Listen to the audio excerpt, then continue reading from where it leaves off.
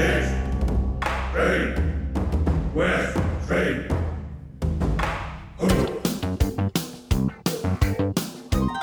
This is East Screen, West Screen with Paul and Kevin, where if films were food, they'd be full of it.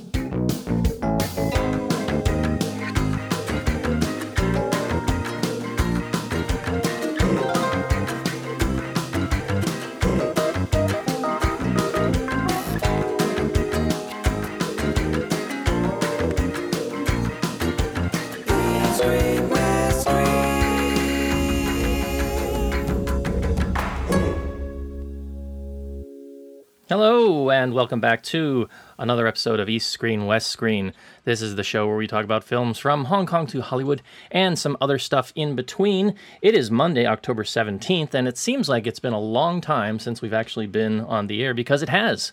We were away for a while, and so the person joining me, as always, that you might remember, if you remember what our show is like, is the man who's broadcasting from a secret location somewhere here in Hong Kong, and that is Mr. Kevin Ma.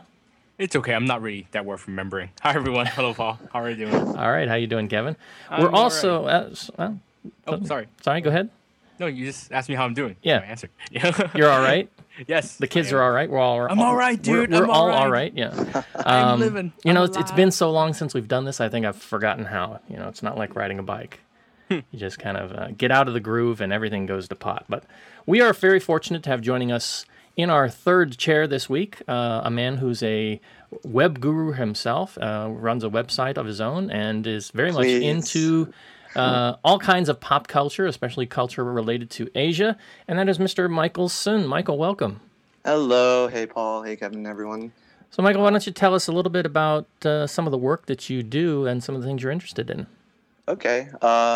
It's actually funny that you were just mentioning that we haven't done this in a long time, because I actually did radio for a while in college, but I guess any silky smooth radio voice I developed is probably deteriorated by now. Yeah, especially with the Hong Kong air, right? Yeah, exactly.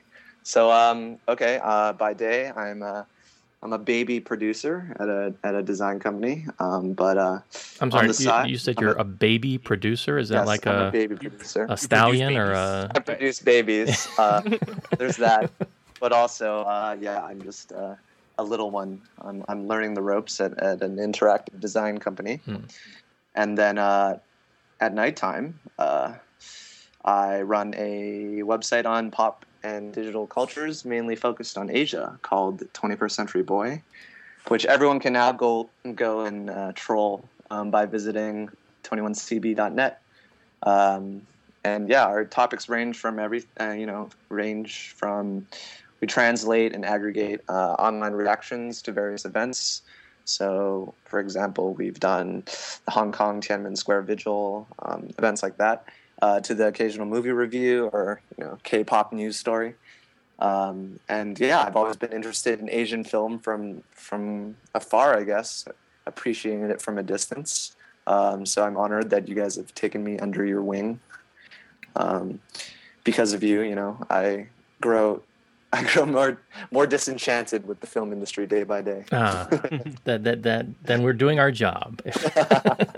Well, we're happy to have you here, and we're looking forward to some of your thoughts on some of the films that we'll be talking about this week. And boy, do we have a handful. Kevin, how many films do we have this week? All right, I gotta take a deep breath. We have 5 E-Screen movies this week. They are... Okay, here we go.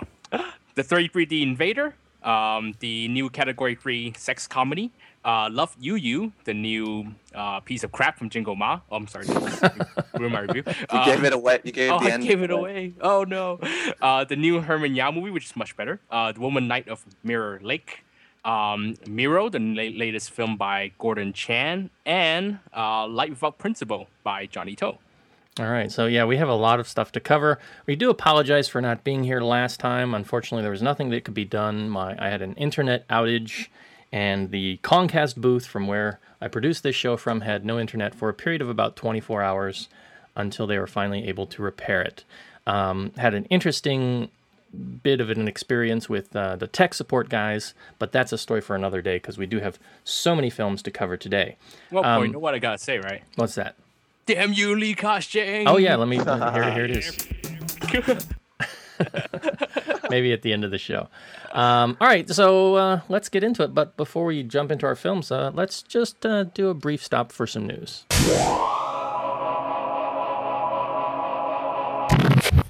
All right, so we don't have any official news that we want to cover this week, but I did want to mention, because it kind of happened in between our last show, 86, 2 weeks ago, and this show, and that is the passing of Steve Jobs.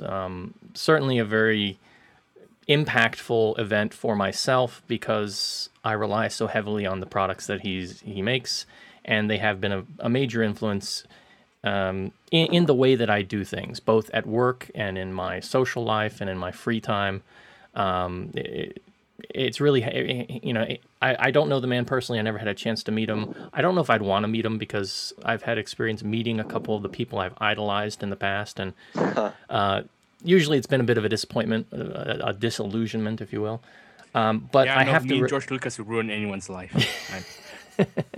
Well, I have to admit to the fact that, you know, his products have really reshaped culture, and especially in my own life. So it was, you know, there wouldn't be this show, I think, without a lot of what he did. I tried producing podcasts before using my PC, and I love PCs, but it's just the way things worked and the way that he made technology so streamlined and so efficient for doing more artistic and creative stuff. It's been a big boon for a lot of the stuff I like to do. Kevin, what was your thought? Did you have any reaction? Did you go out to the? I know they were having a vigil out at the new Apple store that we just got. I kind of thought about going, but then I thought I don't want my first trip to the Apple store to be, you know, to have an experience like that. So I kind of stayed away. Yeah. The thing is, Steve Jobs passing away, of course, is sad. He is a very important businessman, a very important business leader in the IT industry. And I started getting into using, you know, of course, my major use of Apple products started last year when I bought the iPad. But I realized even before that, one of the first computers I had my hands on was the old Macintosh when I was in elementary school, when I moved to America. So it is very, the Apple products are very important. They did not really invent the computer itself, but they have reinvented the industry several times with their products, starting with MP3 players, with a tablet computer and things like that. Of course, you know, Steve Jobs didn't invent these things on his own. He has a very talented team of people working for him, and of course, he's I'm sure, he's a very strong leader. Even though, you know, strong leaders may not always be the nicest leaders. But yeah, it's going to be interesting to see where Apple goes from here. Without their leaders, see whether they'll continue to make innovations like they have in the last decade or so, or will they kind of be stagnant from now on? Yeah, Michael, what was your reaction? Right. Well, first of all, I just wanted to quickly talk about what Kevin was just saying, because I just heard a rumor, I think yesterday, saying that Steve Jobs actually had very little contact with the iPhone 4S, and that his real involvement was in a yet-to-be-released iPhone 5. So I'm excited to see how Apple develops. Yeah, totally. But in terms of reaction, yeah, me too. I grew up using the iMac, and it's been I guess it's hard to say how large of a presence that Apple products have had in our lives, because we don't even realize it now. I think it's become so embedded in our everyday use. But certainly, I think that Apple did. I mean, they didn't invent the computer, but they'd certainly made it. They tried to make it available for a much larger audience, and especially in the '80s when they were sort of driving the technology. You know, a lot of computers were still large and unwieldy and expensive. So I think, you know, leading the way for personal computing was certainly a great contribution from Apple. And we shouldn't forget, of course, about Steve Jobs' position at Pixar as well. Yeah, that's one thing we do want to talk about. Guts80 in the chat room says, they reinvented the wheel, and yeah, I do get that a lot of what they did has been buying up smaller companies, and, you know, even Siri was not their creation. That was created by another company that they just, they saw something they liked and they acquired it. So yeah, I can agree with the point that they reinvented the wheel, but it was a darn good wheel. But yeah, you mentioned Pixar, and this is another interesting fact because, Steve Jobs, during his hiatus after he was fired from Apple, this was one of the things he did, was he created Pixar. The story has it he bought it from Lucas for a dime, basically, and Thank God. and took it and built it into what it is today. And do you think that is going to have a similar legacy, Kevin? Do you think that is going to continue on and be able to stand on its own without his contributions, his leadership? Oh, of course. I mean, Pixar has a great leader in John Lasseter and great team of animators, great team of storytellers, and storytelling is what they've been all about. I mean, Steve Jobs started the company, but he left it in great hands. I think even maybe better hands than Apple itself, I would dare say. Yeah, I think I tweeted or mentioned in a conversation that, I think Apple's kind of at a precipice. It's going to be interesting to see what they do without him.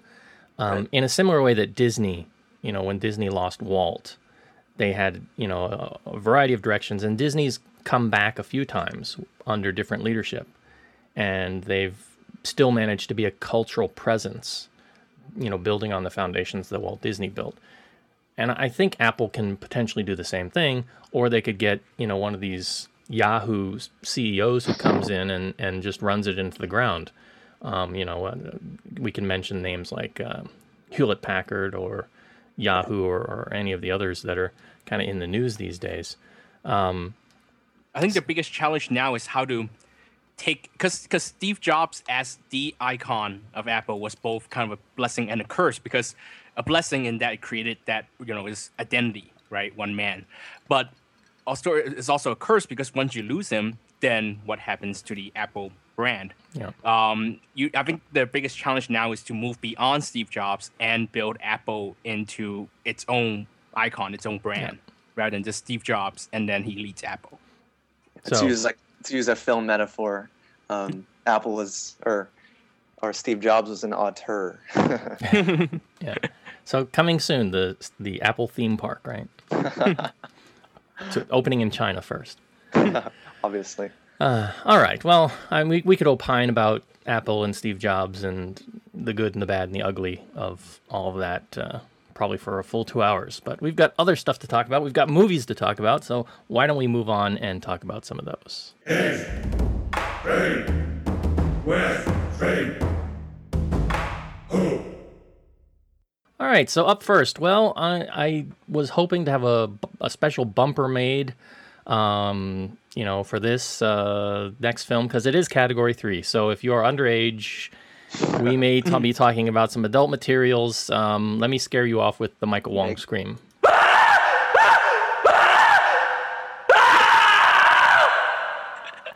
Okay, so hopefully that's cleared out the children from the room, because we are going to be talking about an adult softcore film, I guess it would be called, Category 3 film here in Hong Kong. And that is the 33D Invader. So this is a story, if you can say that it has a story, of a future woman, a woman from the future, 2046 to be exact, which is, of course, the magic date for Hong Kong. We don't really need to go into all that now, but it's a significant date, but it's just the date that every movie uses now when they're talking about the future. She comes back from 2046. She's sent by the UN, the United Nations, so they're still around in 2046. That's a good thing. But we have time travel, and they managed to send her back because she is the only pure, unradiated woman who can bear children. So they sent her back to claim a perfect male specimen's seed so that she can take that seed and that DNA and then repopulate the future. And, it's a good thing, too, because her name happens to be Future, right? So it's a girl from the future named Future. This is the kind of writing that this movie is talking about.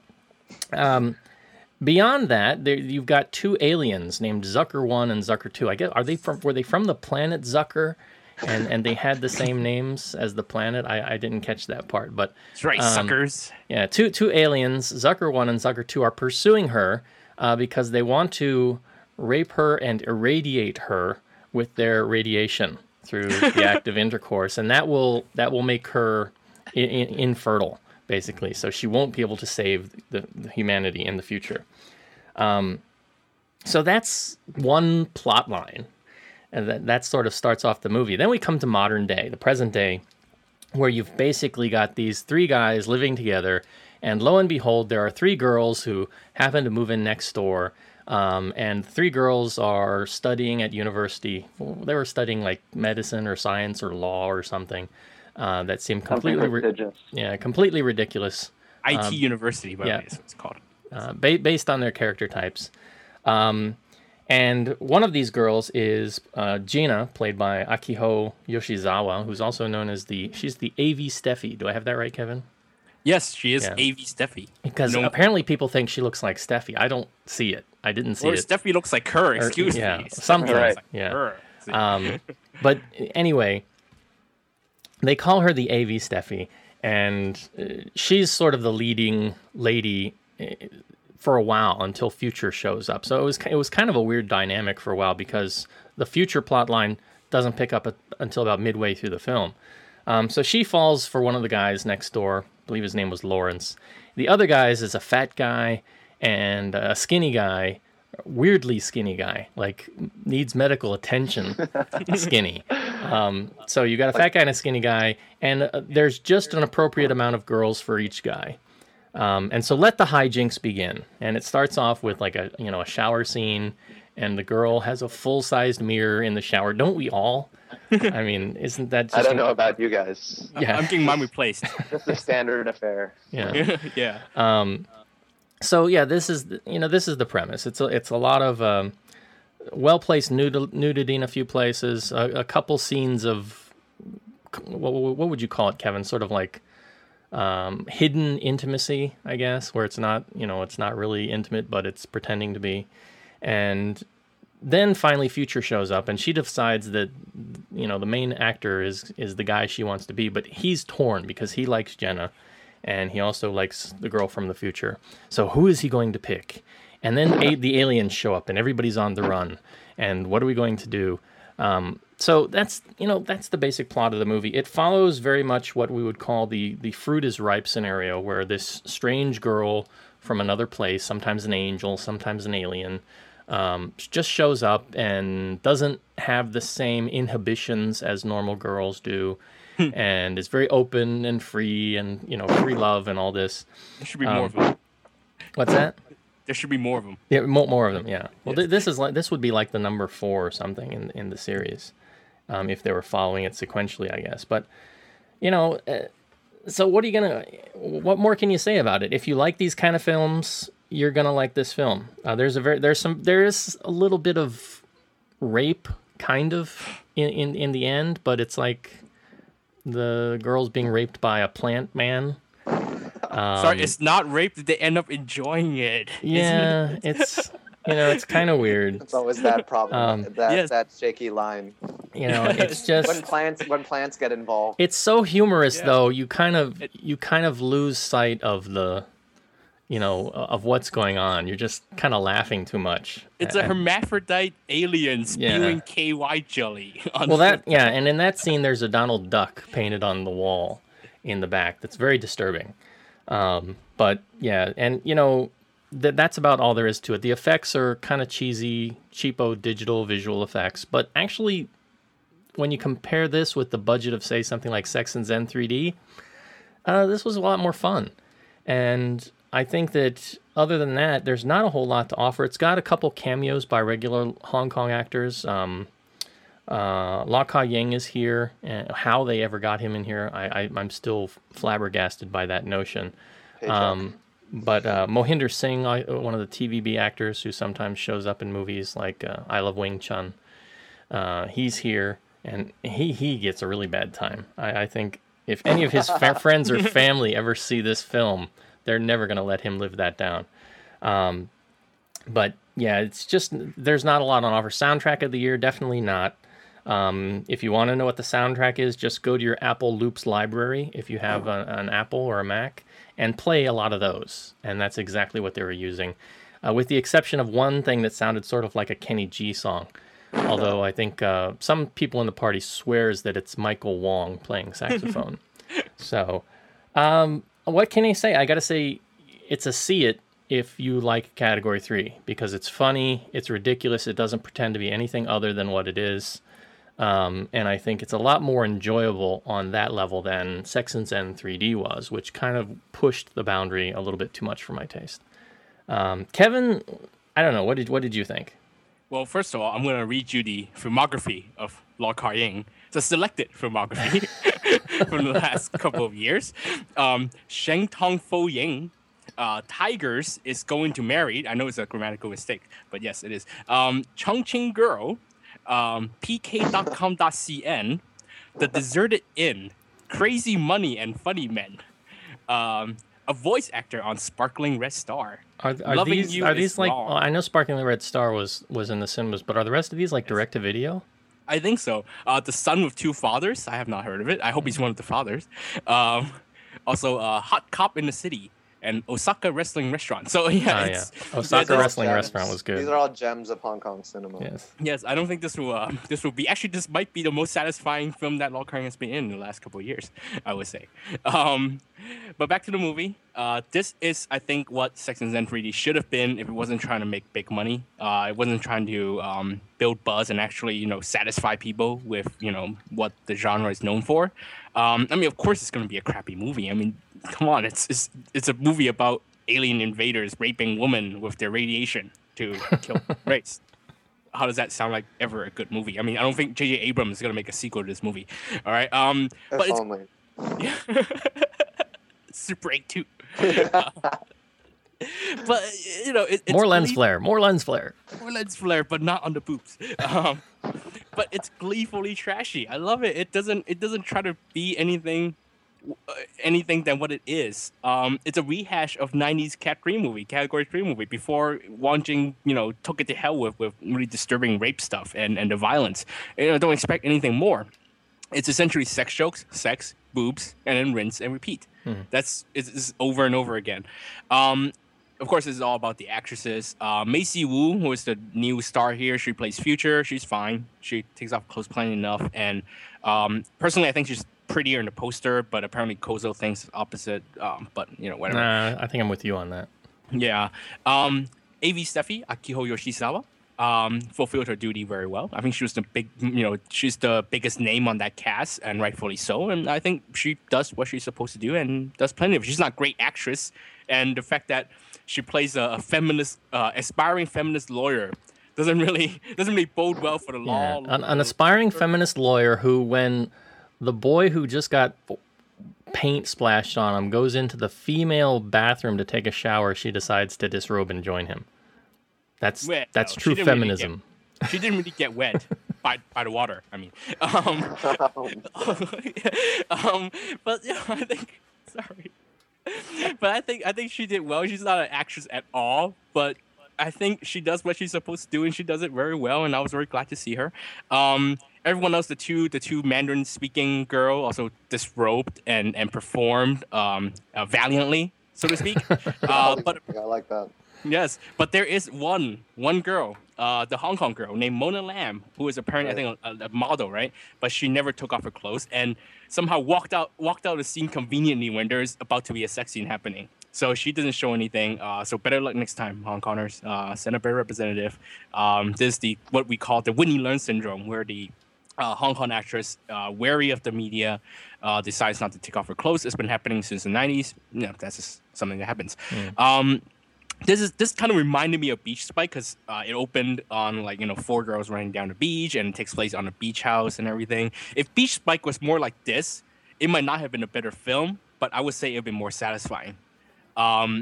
It's, let's face it, Beach Spike had the makings of what seemed to be 33D Invader without the sci-fi stuff, but instead it became this clean RTHK movie, TV movie thing, and that's another story.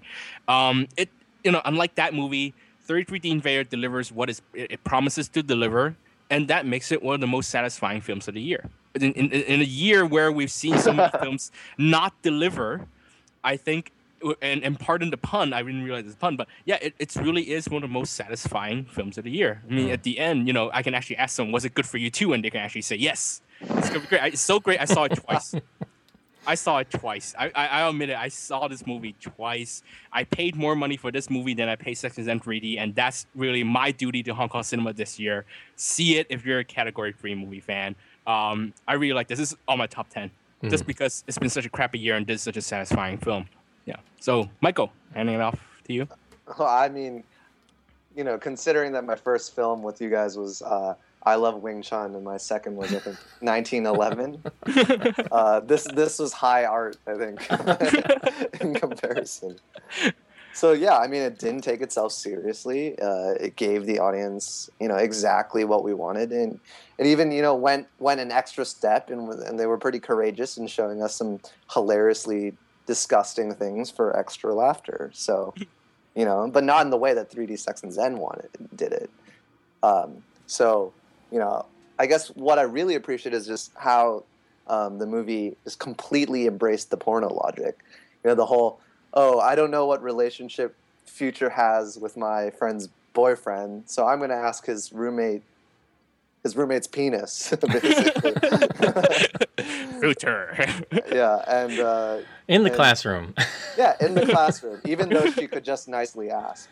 That whole story logic was just perfect. And this is where 3D Sex and Zen, I mean, sorry to return to that, fell flat because all we wanted really was a skin flick that really made use of the 3D, and then we somehow get this depraved, violent, like morality, like morality play that like doesn't even play to the strengths of what a 3D skin movie could be. So I love that the story is a shaky, unbelievable story because that's what makes it so enjoyable. And I, Paul, you were just talking about it takes its time until the future plotline kicks off. But I really like that it sort of takes its time because from the start, all the sort of ridiculous expectations are set up already. It's firing on all cylinders already. Like you have lots of male rears. You got your mirror shots, your slow moving cameras, your like oil massage music, and then once that's setting it up, and then by the time you get to cactus penis, Mahendra Singh, enjoy receiving something he didn't expect, and the absurd Donald Duck painting.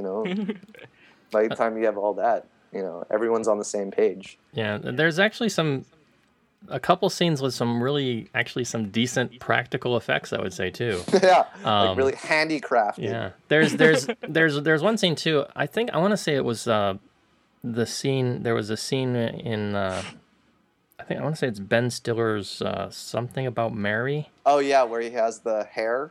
No, it's the only scene I can think of. No, there's one. I think it's in the beginning, and he zips up. Oh yeah.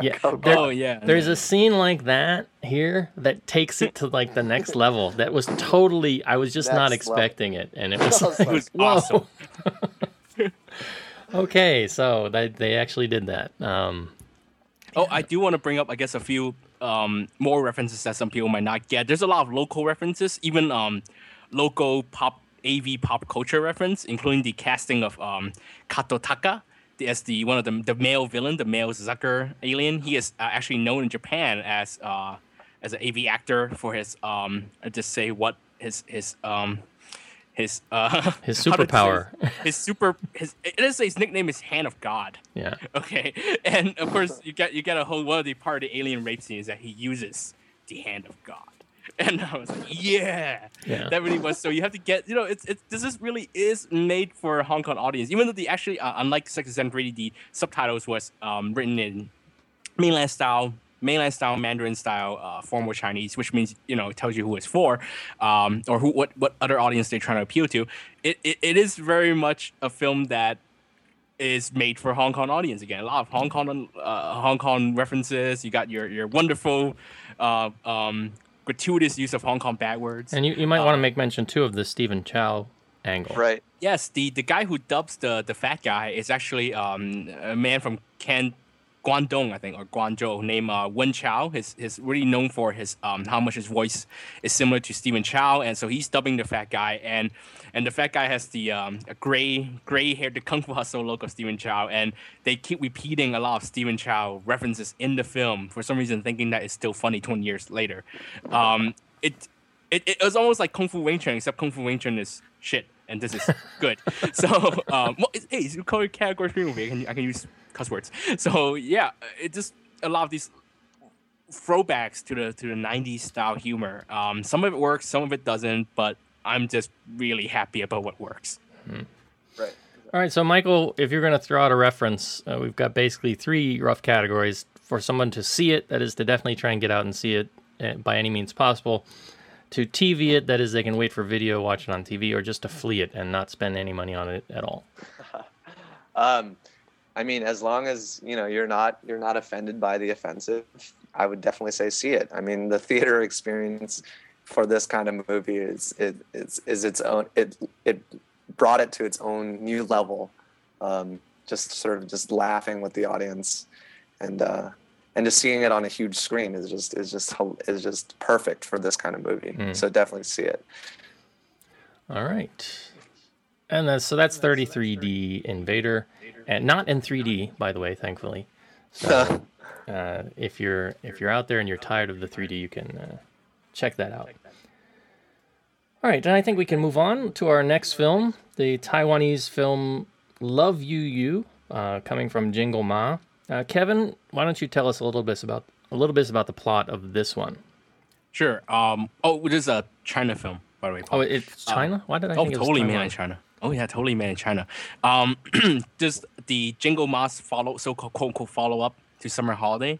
He originally planned to bring back the original stars, but I'll go into that later. He didn't get him back. That's a spoiler. So he didn't get him back, but for what reasons, I'll go into later. This film stars Angelababy, who I guess is being pampered or trained into being the next big romantic comedy star. Or if you're like me, you call her Angel A Baby. Because she's grown out of that name. Is angel a verb? Oh, sorry. Okay. And so Angelababy and the male lead is Eddie Pang, Taiwanese actor. So which is I guess that's why Paul might have gotten the idea. It's Taiwanese film. He was previously in Hear Me, and he's also in Jump Ashen, the gymnast movie this year. He's climbing up to be one of the biggest young stars in Taiwan right now. The film again takes place in Malaysia on a coastal resort. This time, Angelababy plays a private investigator from Beijing who is sent to this Malaysia resort island called Love You You. Yeah, I know. Love You You to do something. I mean, I couldn't pick it up. She's there to investigate something, go undercover, and her target is a man called Love You You. Or Yu Le Le, yeah, played by Eddie Pang. He's running this coastal resort, and he's essentially selling these wedding packages where he'll fulfill his clients' wishes, for a dream wedding, which even includes dressing up as a pirate and putting on, like role play for people and things like that.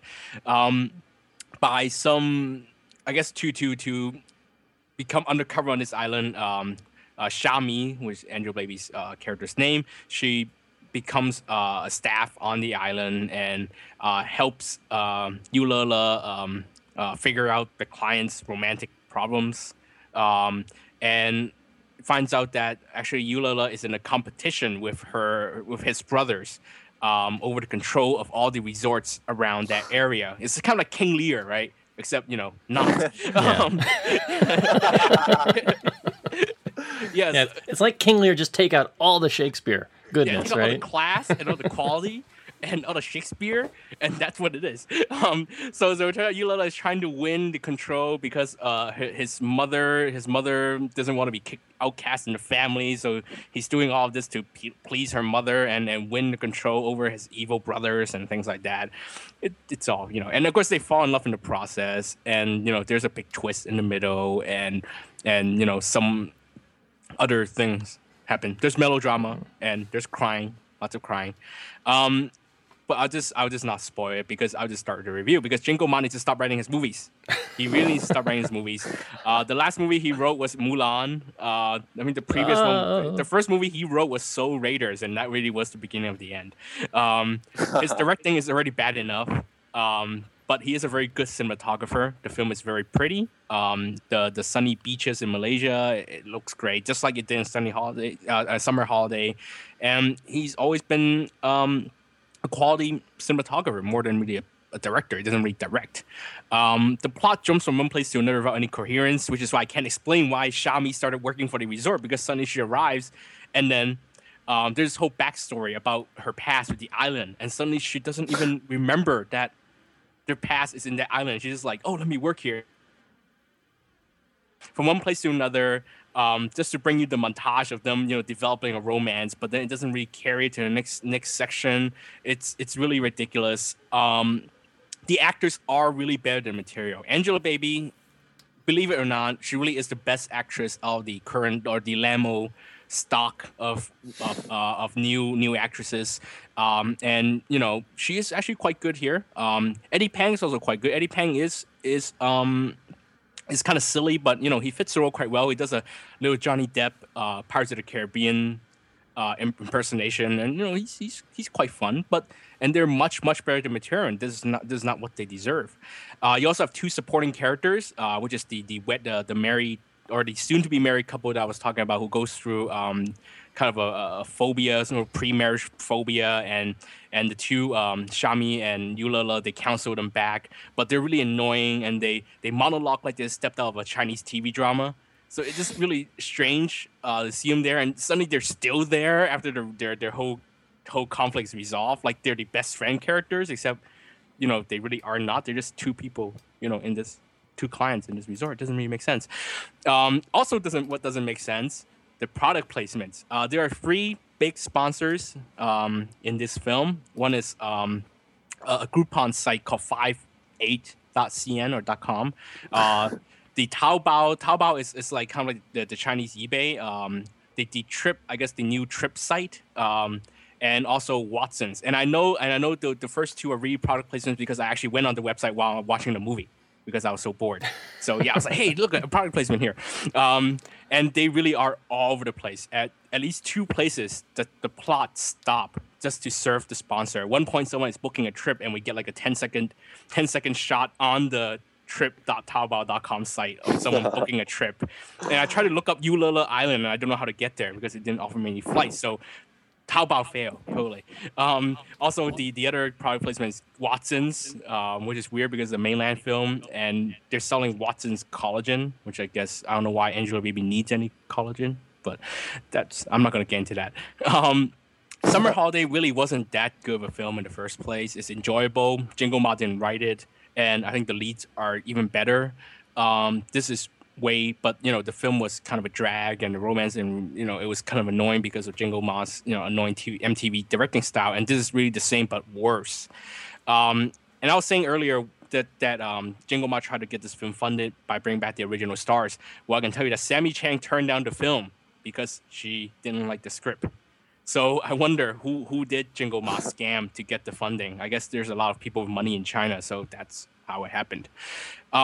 Even if you're a fan of Summer Holiday, even if you're a fan of Angelababy, watch her in a better movie. Watch Love in Space because there's at least subtitles written by me. I'm not saying it's a better movie, but it has better subtitles. Yeah, just watch something else. Just skip this. This is one of the worst films of the year.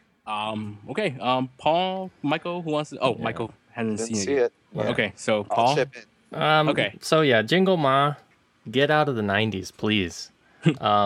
Because this film is just nothing but plot conventions right out of 1980s, 1990s films. And, it's like you said, Summer Holidays from, 2000. And here it is 11 years later, and he's trying to run with the same thing. And you can't. It's just, there's nothing new here. The leads are cute. Like you said, I think both of them did a fine job. They matched well together. I like Angelababy, even though I don't like her name. I just have trouble thinking I have to call somebody Miss Baby. But I think But it's not split up, so it would be Miss. Yeah, so it's Miss Angelababy. Say all that. It's annoying. Rolls right off the tongue, isn't it? But they were fine. I could see them together in a better movie, and I'd be very happy with it. As a genre, I like romantic comedies. It's one of my favorite things. I get excited. I was excited to watch this film, and it was such a letdown because it was so bad. It was much worse than I thought it could possibly be. Summer Holiday was a better film, and not just because of the leads. I'm not a big Sammy fan myself. And for whatever reason, Jingle Ma really likes Richie Ren. He seems to go back to him quite often. But I think that what they're asking us to fall for here just is too old-fashioned, and I hate saying that as an old guy. But yeah, Summer Holiday is better. Summer I Love You is better. I don't think Jingle Ma did it, but it was another Richie Ren in Malaysia film. That one had Candy You Lo. actually saw Summer I Love You? Yeah. Wow. Yeah, that's not a bad film. That really was the summer holiday cash-in, actually. Yes. But Summer Love Love. Well, maybe not. That's Better. Sorry, it was funnier. I laugh more at Summer Love Love than this movie. But for the wrong reasons. I don't know. They're kind of on par for me. I'd have to throw a dart, I guess. It didn't have Ekin. This one didn't have Ekin. Yeah, that's true. That's true. Summer Love Love has Ekin. Yeah. But yeah, you mentioned all the product placement and the collagen. She needs the collagen because she's out there in the Malaysian sun, and she's got that baby white skin, but she's not getting a tan. So, it's just it's realistic. Yeah, it's very, very, very realistic. She never wears less than 2 layers of clothes. Yeah, she dresses like a gypsy for much of the film. But yeah, it's just the ending is what's so terrible because the character it's got a few twists. There are more twists in here than I really wanted to keep track of, but the ending just boils down to this very traditional, what I call the run chase scenes, where the leads are running and chasing, trying to find each other in the big city. They've just missed each other. They keep passing by each other. In the same mall. There's a montage going on. There's music going on. And they've, I hate to give out spoilers here, but, this film annoyed me so much. I'm going to spoil it a little bit. They've been apart for like 2 years. But they've just now, she's found something that will maybe lead her back to him. And she's just missed him, and they're just passing each other. And then the rain starts, so she's running through the rain, and the music's going on full blare. These people throughout the whole movie have iPhones that they're sticking in the camera, okay? They have Facebook, and you're telling me that you simply can't talk to somebody because she knows people who know this person. She can't say, what's his phone number? What's his Facebook? We live in a modern era with these tools. You can't, this kind of stuff worked back in the 80s and 90s when, mobile phones were not as ubiquitous as they are. You can't do this anymore. It's just cheap, old-style plots that just don't work in the modern context. Well, Paul, I hate to nitpick, but since they're in Beijing, they don't have Facebook. They have Renren. Okay, whatever. Whatever. They don't have Twitter, but they've got Sino Weibo. She could have. But you're right. She could have put an ad on Taobao, for God's sake. Taobao. That's right. Taobao failed too. Right, that scene when she walks into the restaurant. I hate to, okay, we're gonna just spoil this again. She walks into where he's working, and she spends 2 hours there instead of just asking the waitress, "Hey, don't you have a chef named Yula?" Yeah. It's just so ridiculous. And I'm trying to put myself in the mindset. I'm saying, who's going to maybe like this film?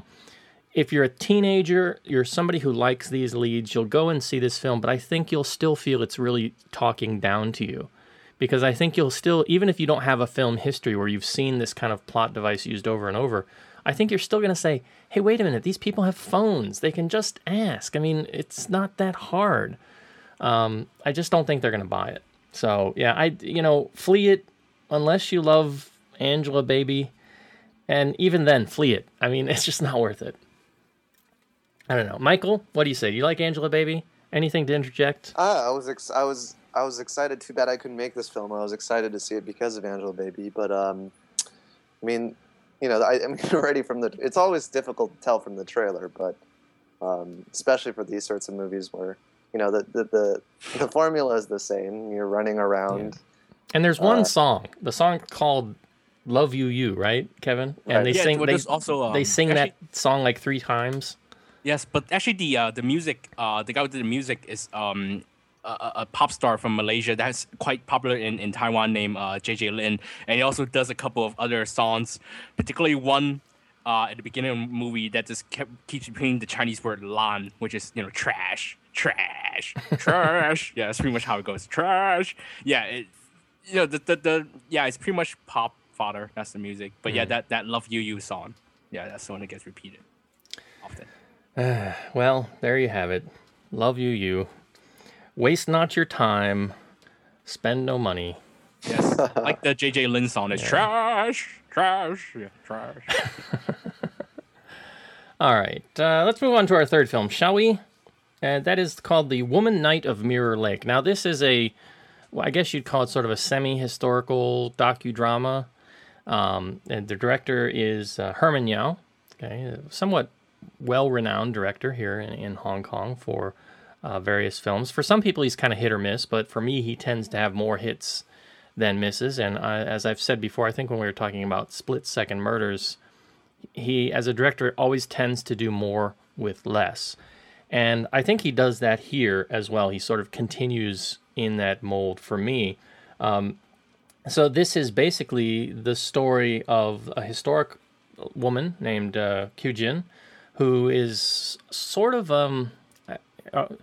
They call her a revolutionary, but the jury's kind of divided a little bit. The history says that she was involved in revolutionary activities. The film here tries to distance her from that a little bit for a while. But then it kind of draws the same conclusion as most scholars and some of the history that I've read. But the story basically tells about her arrest and her trial, and then it jumps back and shows about how she became who she was. She was very outspoken. She was a feminist. She was considered before her time. She was speaking out against the way women were treated under the Qing dynasty. She was against things like foot binding. She wanted women to be educated. She herself was an avid scholar, learning both Western ways, but she was also very well versed in literary terms for Chinese literary style. So she's quite famous for her writing, and so it's basically her story. But it is one of these films of late, like 1911 or like Beginning of the Great Revival, that is very much set in the history. So it's jumping around at points. But I have to say it's very well constructed from a narrative standpoint and from an entertainment standpoint. I'd say it's the best historical movie of this year. Some people have said, well, if you look at Bodyguards and Assassins, maybe that's better. But for the films that have come out this year that have followed this same kind of format, this same kind of mold, I think that this is definitely the strongest one.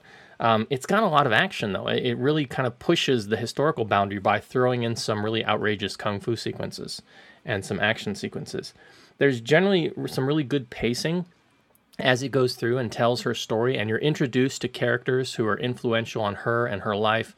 And it's not the case of, say, 1911, where you meet a couple people, it throws up a title or their names on the screen, and then those people disappear, and you're never really sure what their relevance is. Here, it kind of sticks with a core group and some new characters that she meets, but you see the impact and you see the relevance that they have with her life. So I say really good pacing. It could have been a bit shorter. It was just over 2 hours, or pretty close to the 2-hour mark. And I think that there's a time when she goes to Japan and she's studying in Japan for a while. And I think the stuff that happens there could have been cut down a little bit. They bring in this other influential revolutionary character that she was tied to, who was played by, what's his name? Help me out, Kevin. Dennis To, yeah. To. From, right. what was it, The Legend of Ip Man? Yes, Right. Legend is Born. Yeah. And so he's brought in and he, gives a decent performance and does some action himself. But he also kind of keeps pointing to the fact that they talk about the speed of light, and at one point, and I was kind of like, wait a minute, were they really that clear on the speed of light at this point in time? But they're making allusions to the things that we're doing now will have an effect much later, and so they talked about the ideas that they're discussing and the things they're trying to do in terms of a movement may not have an immediate effect, but down the road, of course, they did have an effect. So there's a lot of those kind of subtle messages in the film. Right. And if you know the history, I think, and you're interested in that aspect, I think you'll find this film very, very interesting. She was a very interesting character. They've got a museum for her in China. I can't remember where it was that I was reading about it. I'd be very interested to go and visit that museum, though, later. I mean, if anything, this film successfully piqued my interest in her as a historical figure. So I think on that level, it was very, very successful. The one problem I had with it, though, was horses. Oh, my gosh. They really were hard on horses in a couple of the scenes in this movie. There's one where there's a close-up forward shot of a horse that just gets the feet yanked right. I mean, I can't believe they're still using those pull wires on these poor horses. And the thing just does a face plant. And it doesn't get up in that shot. It kind of leans up, but it doesn't get fully up. And then there's another one where they're having explosions go off, and one literally goes off underneath a horse, and it freaks it out, and he runs off.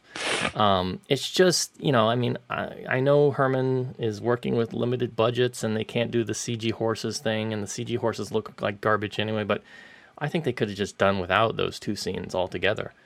So come on, show some rights. I mean, in the spirit of Kyujin, right? Show some rights for horses, for God's right. sake. But no, this is a very good film. Again, especially if you like historical films, I think it's the best one of the year so far. So definitely a see it in my book. Kevin, what was your take on it? I agree with the good narrative structure. Cutting back and forth is great. It's essentially framed around the last couple of days, isn't it, of her life? Yeah, kind of. And it starts out with basically her arrest, which is like this big siege on her compound and the fight sequences and basically her arrest. But then it jumps back, to different places to show you how she became who she was, and some really good cameos too by Anthony Wong and Lam Shut, among others. So. Yeah, I think it's very much, it easily keeps the audience involved throughout the film. It's a very interesting structure. It is really wildly over the top of the action. I doubt that any of these characters actually fought like that. You have this whole stunt thing of involving a little torch that's flying or just being kicked around and with swords and foot and fists and things like that. It's really over the top. It's really more like Once Upon a Time in China than say something like Founding Republic or Beginning of Great Revival. That's why I kind of hesitate to call it a historical film. Right. It is a very martial arts film that's based in history. In the end, they have the disclaimer about how the entire film is fictional, kind of like Bodyguards and Assassin, I guess. I will go into this whole topic in it is fictional, but it's not. I mean, I would argue that it's not as fictional as Once Upon a Time in China. I mean, that is based on a real person, Wang Feihong, but like what you see going on there is really all completely made up. But a lot of what you see going on here really happened. I mean, she was taken out in the middle of the night, and she was tried. The governor the magistrate who tried her had a really hard time, because he didn't want to do what he did. I think he ended up committing suicide sometime later. So I think they did throw in a little bit more historical fact, or tried to get as close to some of the key points as they could than what they've done with some of the other stuff. I mean, yeah, but it is. I mean, it is like they just basically said, well, let's get some action scenes, make him look like a Wang Feihong movie. Yeah, I think that's pretty much it. And actually, the history and the representation of Kyujin has been a really huge point of contention in China, because this film was supposed to come out in August, and it was delayed because I think the grandson of Kyujin's sister protested that the film's portrayal of the character was vulgar, because she never held a gun, she never fought like a super martial arts warrior, and the way they portray her like this is vulgar. So he put in an official complaint with SARFT, and it took this entire time to get it over to get it settled. I think there might be some money involved. Who knows? But yeah, eventually Sarf did say that they needed his permission, and I think it got settled, and that's how the film got released. Which is why the whole historical film thing is kind of iffy for me. But it does break new ground. It's a feminist nationalistic film. Go figure, right? Like, you usually see a lot of male characters, strong male figures standing on, giving speeches, and that's really what a nationalistic film is like. They also add on a lot of feminism into this, so it kind of brings something new to this genre, so to speak. Like you said, Herman Yao is a director that can do more with less. And, he's very solid. There's some, good camera work. He keeps the film going. It's very entertaining.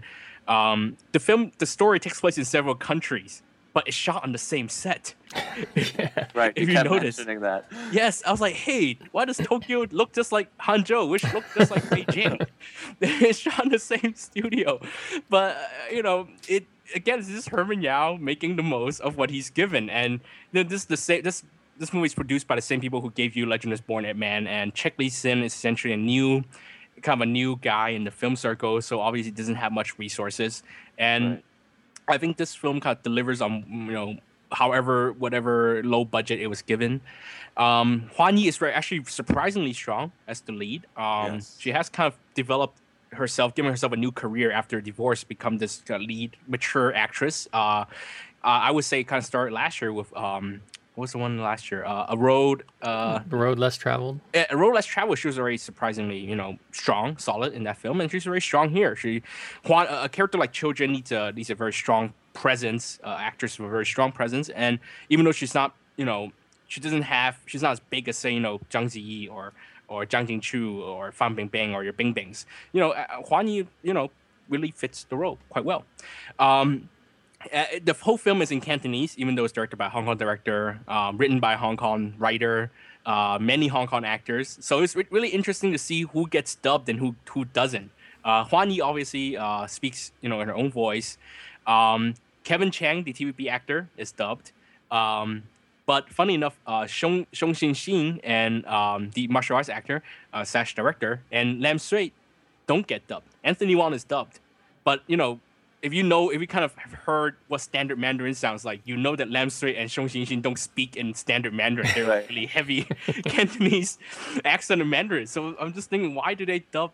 Anthony Wong spoke his own Mandarin in A Beautiful Life and supposed to play a blind Beijinger. It's just really strange. So it's really interesting to hear who gets dubbed and who doesn't. I guess it depends on who had time to go back and dub the film. I guess Anthony Wong is too good for it. Interesting Love Hong Kong film group discussion that neither Michael and or Paul was around for. We were talking about the film with Tim and Kozo and everyone else. They essentially suggested that Herman Yao and Erica Lee are making parallels to the people who participated in June 4th in Tiananmen Square. Because there's whole discussion between the Dennis To character and Chiu Jin about what they're doing now. It won't be recognized until many years later, and they actually brought back that conversation. And of course, there's a lot of parallel, like many historical films, many parallels to revolutionaries and leading revolution, and protecting the country and things like that. And knowing that Herman Yao and Erica Lee are really Hong Kong writers, you just can't help but thinking whether they're really making this modern parallel to people, to activists in modern China. It's kind of an interesting thing to think about.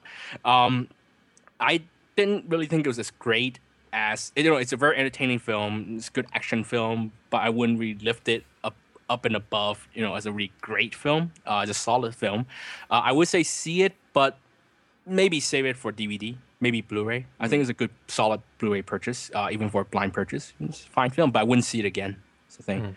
Okay, Michael, what do you think? Personally, this film it passed Chinese censors, right? It passed Chinese censors, but the problem was the family members protesting. Actually, her granddaughter came out and said, "Actually, I approve the film," and the sister's grandson is just a distant relative, so what he says doesn't count. So there was a whole bicker, but he already filed the official complaint to SARF. Right. So I'll cover this in a blog about what it takes right now to make a biopic in China, and this is one of the biggest examples of how the problems you can run into. But yeah, the history was really part of contention. Yeah. Right. Well, I mean, I definitely had fun in this one as well, more than I'd expected. From what's now a never-ending list of Republican era China revolutionary films. They just keep the scene on making.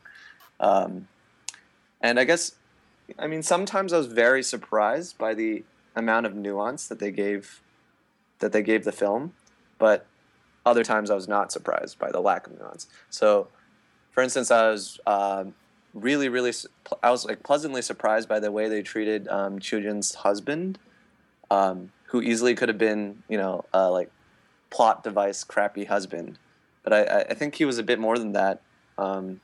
They really managed to make him a sort of mixed character, and that moment where he sort of contemplates his own position as like someone who was born into wealth, I thought was nice.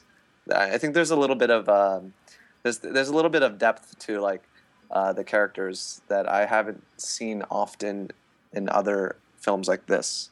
But of course, on the other hand, there's a lot of historical fiction going on, right? You have like somehow Japan is this magical place where women can be free, but oh wait, Japanese police are brutal oppressors working with the Qing dynasty. And then, of course, I think it's also handy that Chu Jun's feminism goes hand in hand with her nationalism. It's hard to separate the two, which is why I'm hesitant to say that it's that forward in terms of showing her as in terms of this film being feminist. And I'm curious to see how much longer like films like this can sort of you see a lot of them struggling with this contradiction between history and sort of having a safe message, and I can only imagine how difficult that must have been for Herman Yao to negotiate the two. It's funny because recently I saw an opinion piece in China Daily where they were talking about this, where they were at once they wanted to claim the legacy of the Republic of China, of the revolution, but at the same time they also wanted to say the revolution has succeeded. We can be harmonious now. So there's a weird sort of tension going there. Last week I think at the China's whatever the thing they had for the Xinhai Revolution thing, the guy one of the officials came out and said it's been proven in history that the Communist Party was very supportive of the Xinhai Revolution in its efforts. This like kind of revisionist history. They're just basically and it's like in 1911. It's like the entire film is about Sun Yat-sen's and his movement, and then at the end you have that disclaimer: oh, the communists took up that fight and we won. But I think in the end that wasn't what we were looking for from this movie anyway. It's supposed to just be a fun action vehicle, I think, in the end. And on that note, I liked that the action was excessive. I like that. What's Dennis To's character? How he sort of flies out wuxia style when he's like attacking the cavalry soldiers. It's like flying from horse to horse. I like that.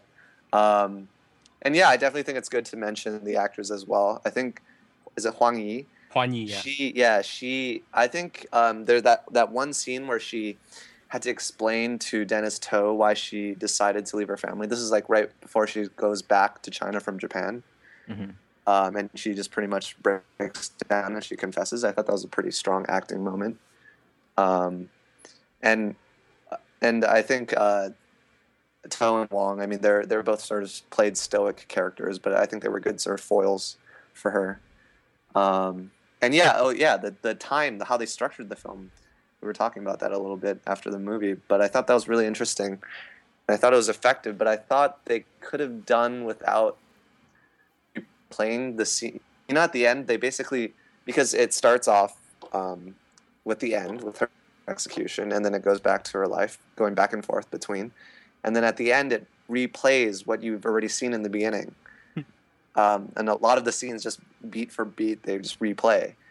Which I think they could have done without. I mean, I don't think the audience is that stupid to like not realize what's happening. And there were some new scenes that they did introduce. I thought just keep those, and that's fine. So in terms of length, I felt it was a bit excessive. But otherwise, I thought it was an interesting negotiation between history and just fun, plain old entertainment. So yeah, I would say DVD as well. Yeah. All right. Let's see. Marco Spamberg in the chat room asks, says, I'm surprised hearing this, especially since we talk about Herman Yao. Is it his best film yet? I don't think it's his best film. No, Herman Yao has a long history of being a very solid, though not great, but a very solid commercial director. I don't know why Marco would say like, he's like a terrible director. He has directed crap before, but he's actually he's hit or miss. But I'd say for me, this is definitely in his better batch. Yeah, I think this is one of his better films. I wouldn't say it's his best. I don't know what his best, but I did like Split Second Murders. Although apparently only us within the circle did. I thought that was a more interesting film than say this one, and more solid. And Turning Point is also actually just for being a TVB film. For being a TVB film, was surprisingly solid. Yeah, better than the drama. Yeah, it's better than what the production what it suggests it could have been.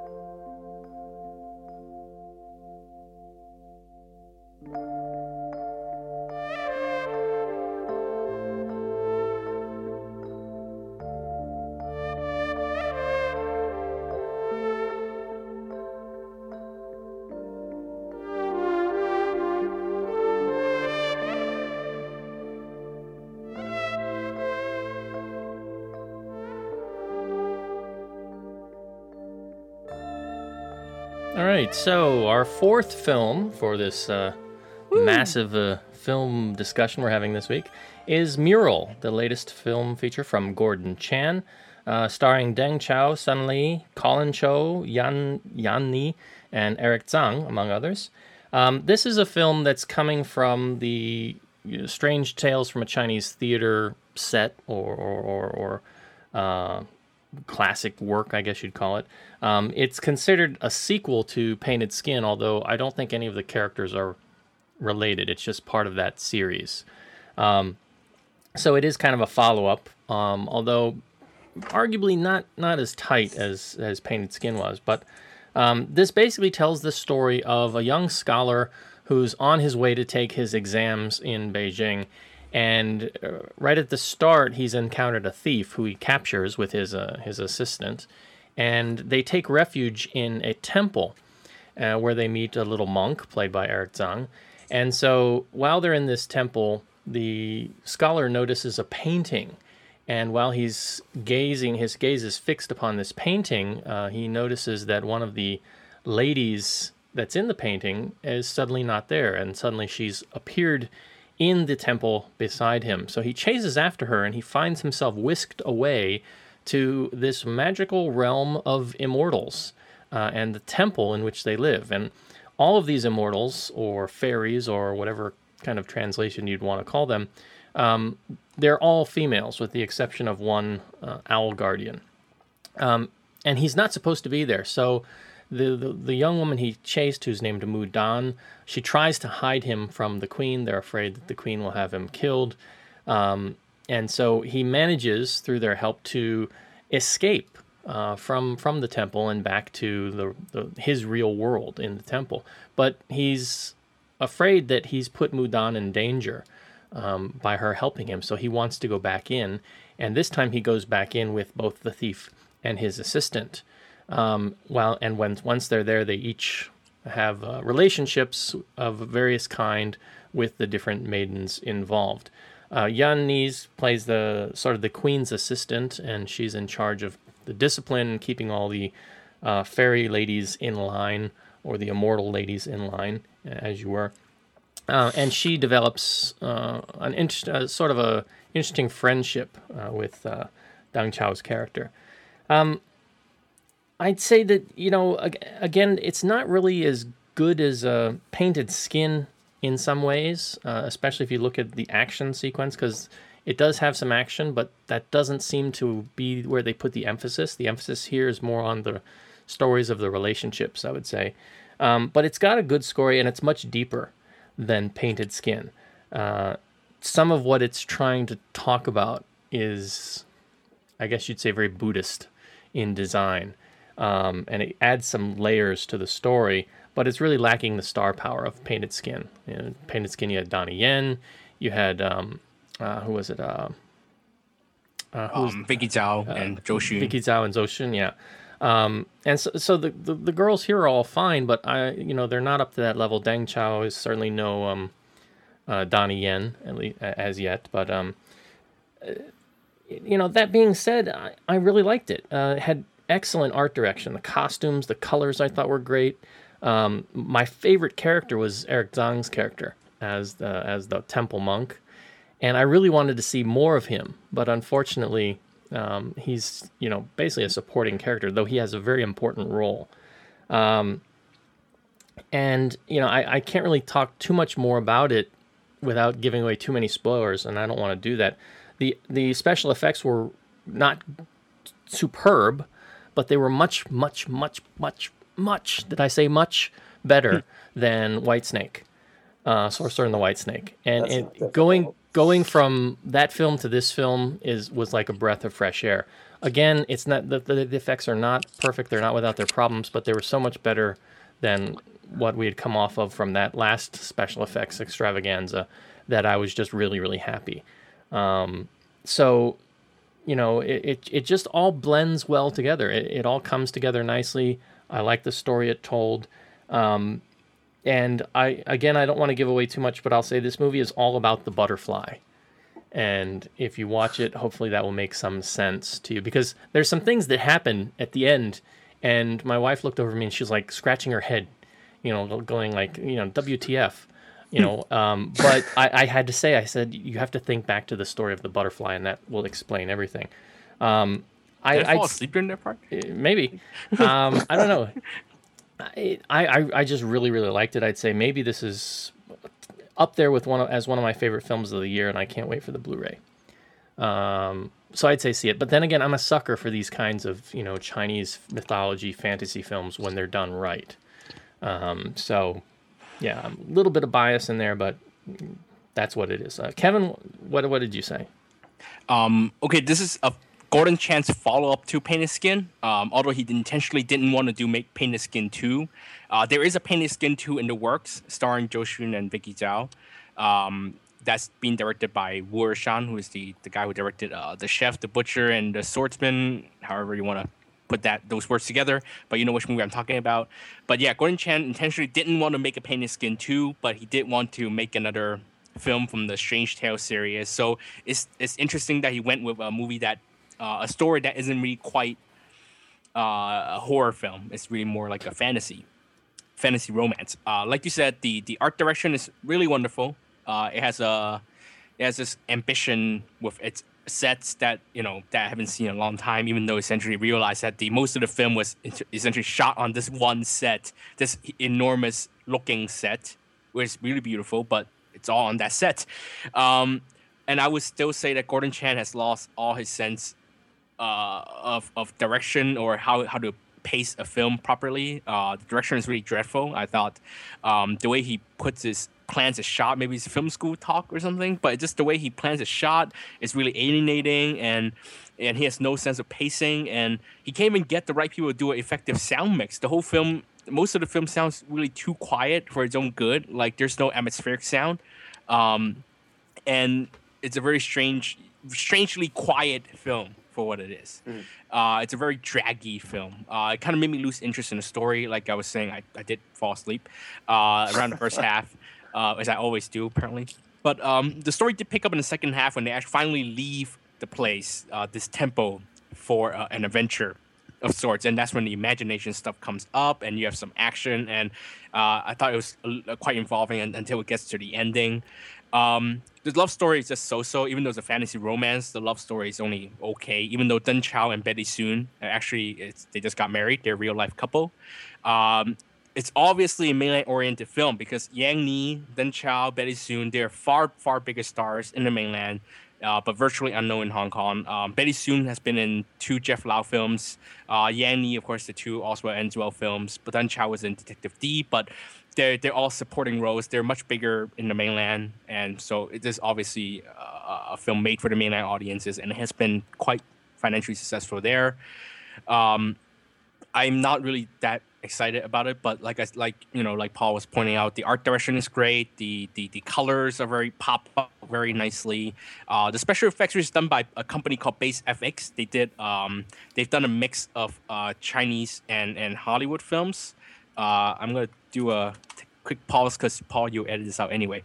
They did the special effects for I Am Number 4 episode of Pacific. They also did Smoking Aces 2. They do special effects of Boardwalk Empire. Wow. Yeah, also Hot Summer Days and sadly The King of Fighters. So they kind of Or incredibly. Yeah. Oh, yeah. Incredibly, I'm amazed. It's really hit and miss. Like there's the whole thing with the turtle. If I may bring it up, it's very odd the way that was done. So if you really want to see art direction and you are able to see this film on a giant screen, which is less and less likely now because it did so badly in Hong Kong, you may be able to catch it on a big screen in the mainland. Catch it for the colors and the art direction. Try not to fall asleep. Get a cup of coffee. Otherwise, it's really best as background fodder on video because this is kind of like that. You know, you're doing something, you can hear it, you pay attention to it a little bit on the good parts, and then you don't really have to worry too much about it. It's really the best as that kind of movie for me. So a DVD or Blu-ray purchase, rental will probably be best. Or if you have an HD, if it's ever on HD somehow, some way, TV, an afternoon TV broadcast would be nice. But otherwise, I'm not as excited as you are about this, Paul, sadly. Well, we'll have to agree to disagree. No, Paul. Can't. Okay, we agree to disagree. All right. Our last film this week. Wow. 5 films. That's got to be a record. We're going to talk about Life Without Principle, which actually starts this Thursday, I guess, in real world time. But we got a chance to see it over the weekend. Kevin, I'm seeing it Wednesday. You're seeing it Wednesday? Yeah. You're not doing the show tomorrow night? The one it's at the 1, I think. Oh, that's tomorrow. Or no, is it tomorrow night? Yeah, it was at the 1. It's tomorrow night. Yeah. Or maybe it's cinema. Because the second show is at BC. Yeah, it might be BC actually. You should check a ticket. Yeah. Oh, anyway. Yeah, I'll double check. Yeah. Well, it gets general release on Thursday. Am I correct with that, Kevin? Yes, that is true. And that is Johnny To's latest film, Life Without Principle. So, Kevin, why don't you tell us a little bit about the synopsis for this one? Sure. Life Without Principle is the latest film from Johnny To. It's Milky Way. He is without White Coffee this time. It's all him and the Milky Way creative group, so to speak, the team of screenwriters. The film was shot over the course of 3 years, and it's an ensemble film. It brings together essentially 3 different stories. One, you have the story of a cop played by Richie Ren and his wife, Miley Wu, played by Miley Wu. Miley Wu wants to buy a house because of the rising property prices, and she's trying to convince her husband to do so while he's investigating various cases over the day, including assault at a small apartment and various other cases. You also have a bank employee played by pop star Denise Ho. She is one of those saleswomen at the financial advisors at a bank who are forced to sell these high risk funds, and you see her kind of betraying her conscience and trying to sell these funds in order to make her quota.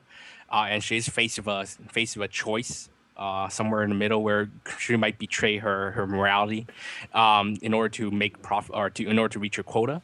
And then third, you have a foolish and naive gangster played by Lau Cheng-wan who is all about loyalty, who is loyal to everyone that he's sworn in the same gang, even to the point of, when one of his sworn brothers gets arrested, he goes around town trying to get money for bail, but it is a time where everyone is running out of money, and it takes place in a financial tsunami, so everyone's running out of money and no one has enough to spare for loyalty. And he runs into another sworn brother who is dabbling in underground stock speculation. And that's how, and over the course of several days, To brings these stories together. At the end of the film, and I saw this because in Paul's notes, Paul peeked over to me at the end of the film and asking me, "Hey, what is the moral of this story?" And the answer is there isn't. Johnny To has made an observational piece. What I wrote on Twitter is that he flashes a mirror at Hong Kong audience to show the kind of quick rich mentality of the people in the city, whether it's in buying funds, whether it's in stocks. Essentially, everyone wants to make money quickly. And I even call it Overheard 2, but without the conspiracy theory. It really is about Hong Kong people. And there are no happy endings. Everyone pays a price for something. It really is a Hong Kong movie with Hong Kong issues. And I think you can only truly appreciate what it's doing if you're in Hong Kong, you follow the rip from the headlines or the rip from the headlines stuff that To uses here. And if you see yourself, if you somehow recognize yourself in this film, I think that there is a chance to save you. But To essentially, he's not offering any answers. He's just saying, hey, look at yourself. This is what you have become.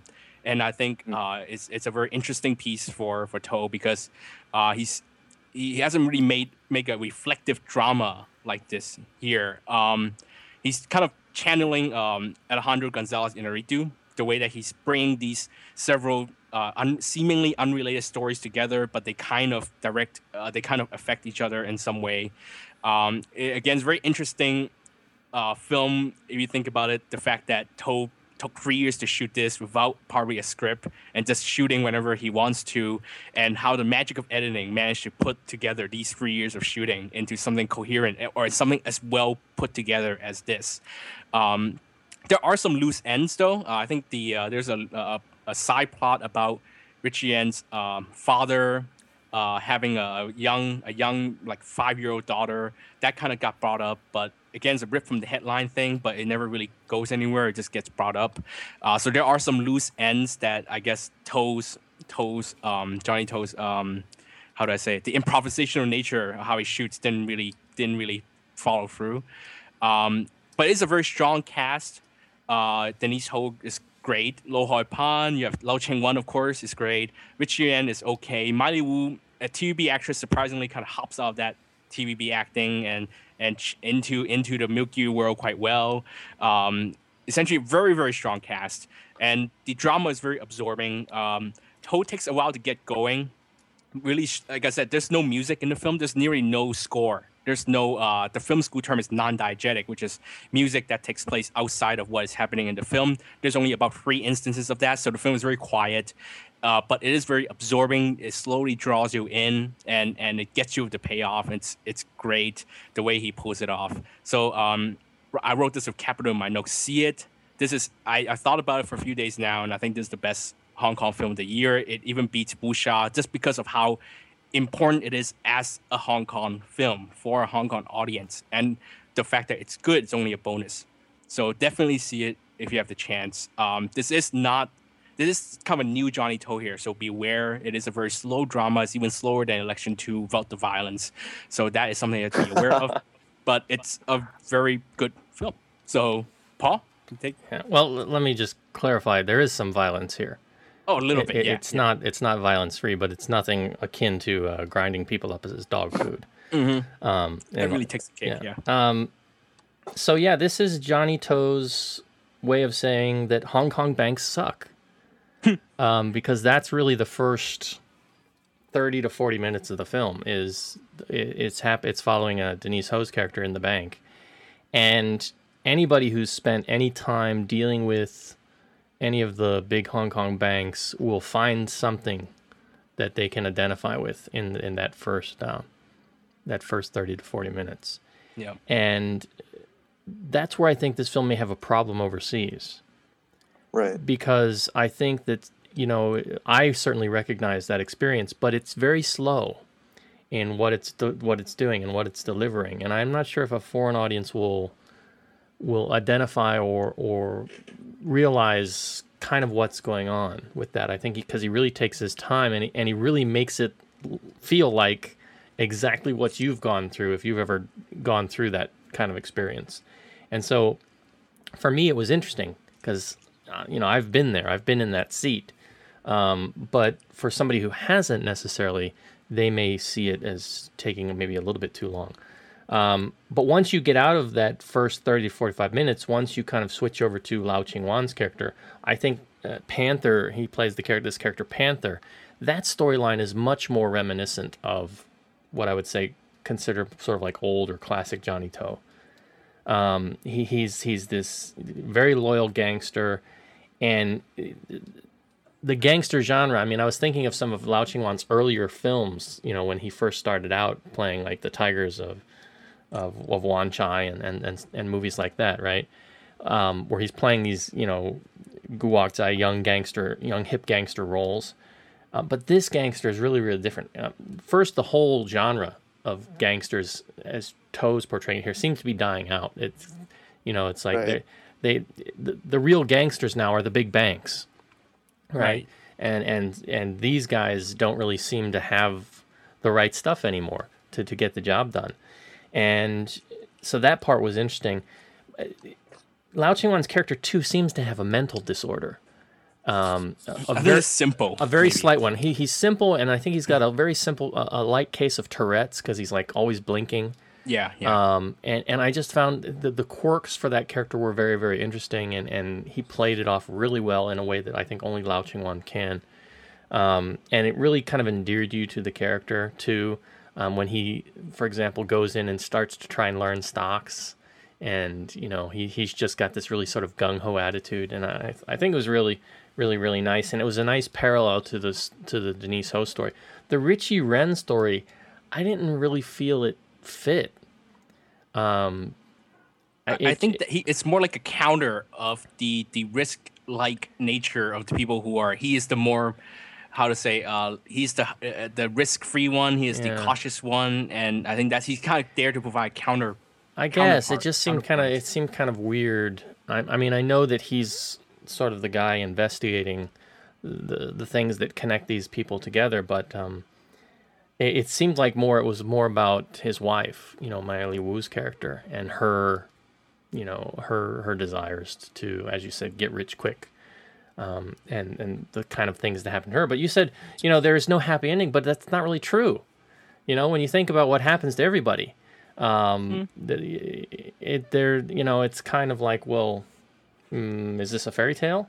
No, if you really think about what is the consequences of their actions, maybe for one particular character you can say it's a happy ending, but another seemingly happy ending, you think about the consequence of that action and who is still screwed over and who she screws over, and it's actually, it kind of shows your own, reflects back at you. Yeah, in a way. I guess. I mean, it's all about greed, that's for sure. But I don't.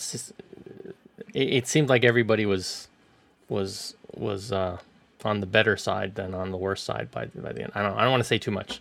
But the stories do come together nicely by the end. He has this thing where he does this slow pan across Victoria Harbor, and that's where you have these musical interludes. And that's what he uses as the transition moment to sort of jump back in time and tell stories from a slightly different perspective. I thought that was a really nice technique, the way he used it. And, there's some irony here in some of the things that are going on, and I think he really touches on a lot of things. I think it was good what you said, Kevin, that this is like Overheard 3, because he really covered a lot of things here that I was looking for in Overheard a little bit more in terms of the market and some of the other stuff. But the other thing too is it's really timely.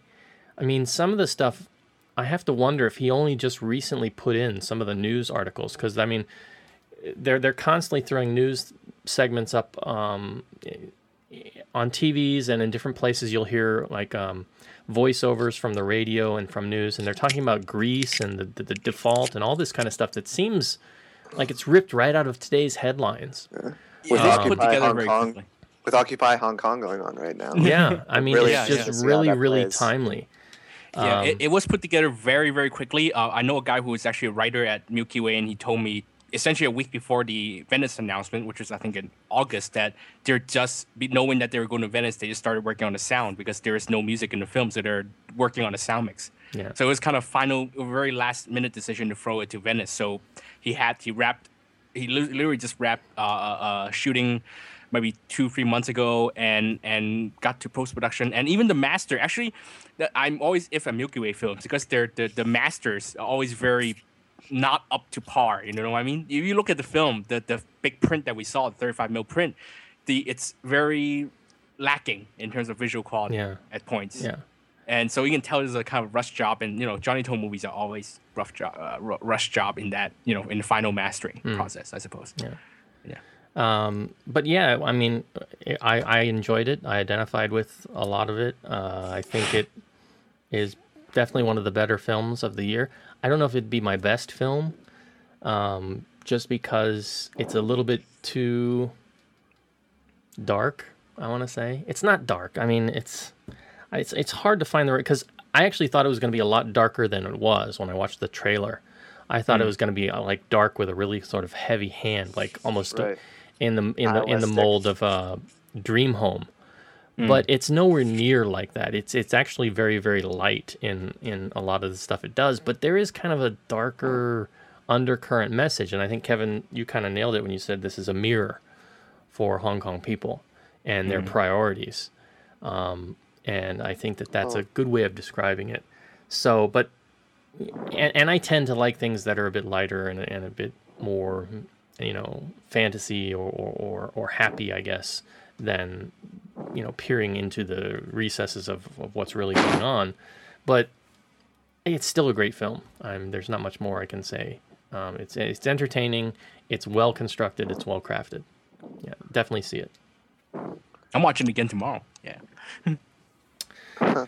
All right. So yeah, Michael, you're gonna see it tomorrow, or Now I'm really excited. yeah. I mean, I'm really excited to see what this new Johnny To is like.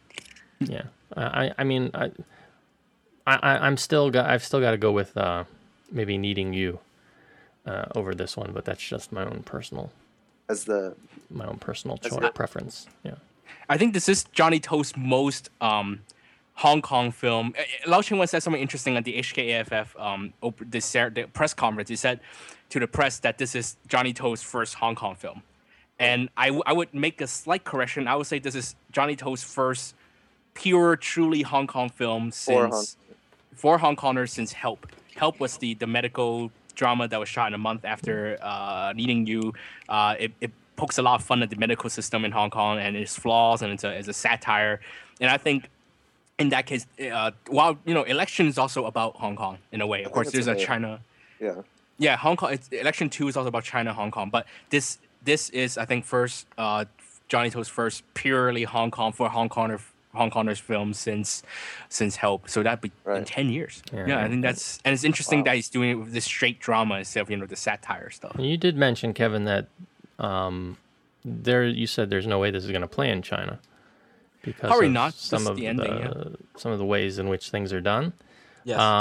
But I'd be surprised if he doesn't try and get it in. I mean, it depends on what the boss. Even Punish got into China with a modifier of an extra tacked on ending. So I'm not sure how they would be able to spin this movie for China, but.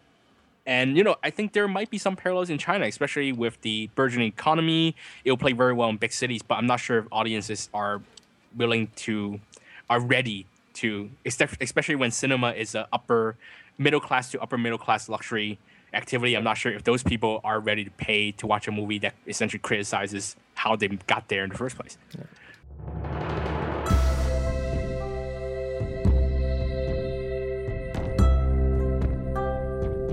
You're listening to the East Screen West Screen podcast. Visit Kongcast.com for more.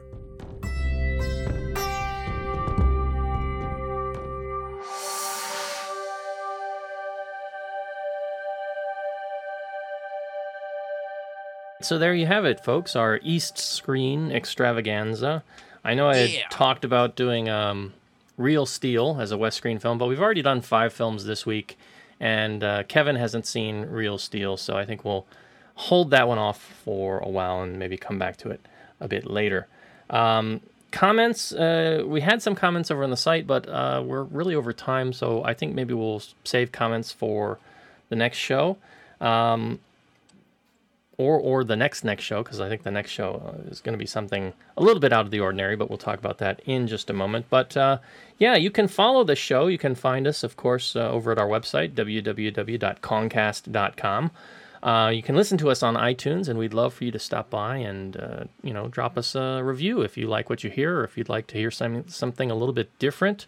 We'll be happy to accept your feedback there. Of course, we'd love to have a 5-star review if you really like the show. But you can also find our show over on Stitcher. You can listen to us on your iPhone, your Android phone, your BlackBerry, and your WebOS phone. Stitcher is smart radio for your phone. Find it on your App Store or at Stitcher.com. Stitcher Smart Radio, the smarter way to listen to radio, and we thank them for their support. You can follow us on Twitter as well, twitter.com/Kongcast to follow what's up with the show, or you can follow Mr. Ma, the Golden Rock himself, over at twitter.com/The Golden Rock. Kevin, what do you have going on? Any reviews? I mean, you're getting ready to head into the festival territory, so you're going to be busy for a while. The festival starts tomorrow. I have currently 29 to 30 films lined up from tomorrow until November. Actually, no, 32 because I have the Chinese Panorama. So 32 films lined up until November 18th or so that's a whole month.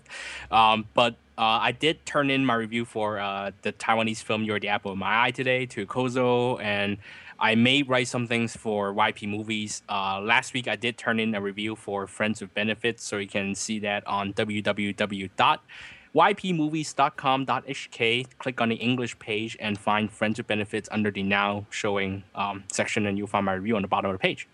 All right, that sounds good. Michael, what about you? Where would you like people to look up you at? Well, you can all visit my site at 21cb.net. That's 21st Century Boy. If you're interested in anything related to pop or digital culture in Asia. And yeah, you can follow me on Twitter at twitter.com/poetichentai. So POETICHENTAI. And yeah, in terms of films, I'm unfortunately nowhere as prolific as Kevin's going to be. I'm just going to watch The Life Without Principle. I just saw You're the Apple of My Eye, and have you guys actually reviewed that yet? Because I'd be really interested to hear what you guys. I haven't seen it yet. Kevin. Not yet, but we do it next. We're going to do a show in the next couple of weeks, so I think we'll. Yeah, because it opens this coming week. Yeah. Well, be excited to talk about that one. Get it. Yeah, and then Indonesian action flick, The Raid, which I'm really excited for, based on the trailer, which is just incredible. But other than that, yeah, that's what I'm looking forward to this week in terms of film. All right. Let me throw out a quick thanks before we go. Big thanks to Rob Gubbers over at Schnauzer Studios for our theme. Ross Chen of Love Hong Kong Film, lovehkfilm.com for organizing our movie nights and keeping us all out and engaged in cinema. A big thanks to Kevin for sticking with me through this very long episode and the episodes to come. And of course, a big thanks to our guest, Mr. Michael Sun, all the way over from his much heralded website. Please stop by and do take a look, because some of the writing that's going on over there is very, very interesting. And of course, all of you, the listeners, next show, episode 88, is probably going to happen, I want to say maybe 2 weeks later, because Kevin's got a little bit of a busy schedule. But we will have a special episode that we're going to try and roll out next week. And it's not going to be a standard episode. I'll let it be a surprise for now. It's going to be sort of a Halloween special, and I'll just say that it's going to be mysterious. And so I'll leave it at that for now. But all of that and much more on our next show. Until then, this is East Screen, West Screen wishing you good viewing, and we'll see you next time. See you next time, everybody. Bye.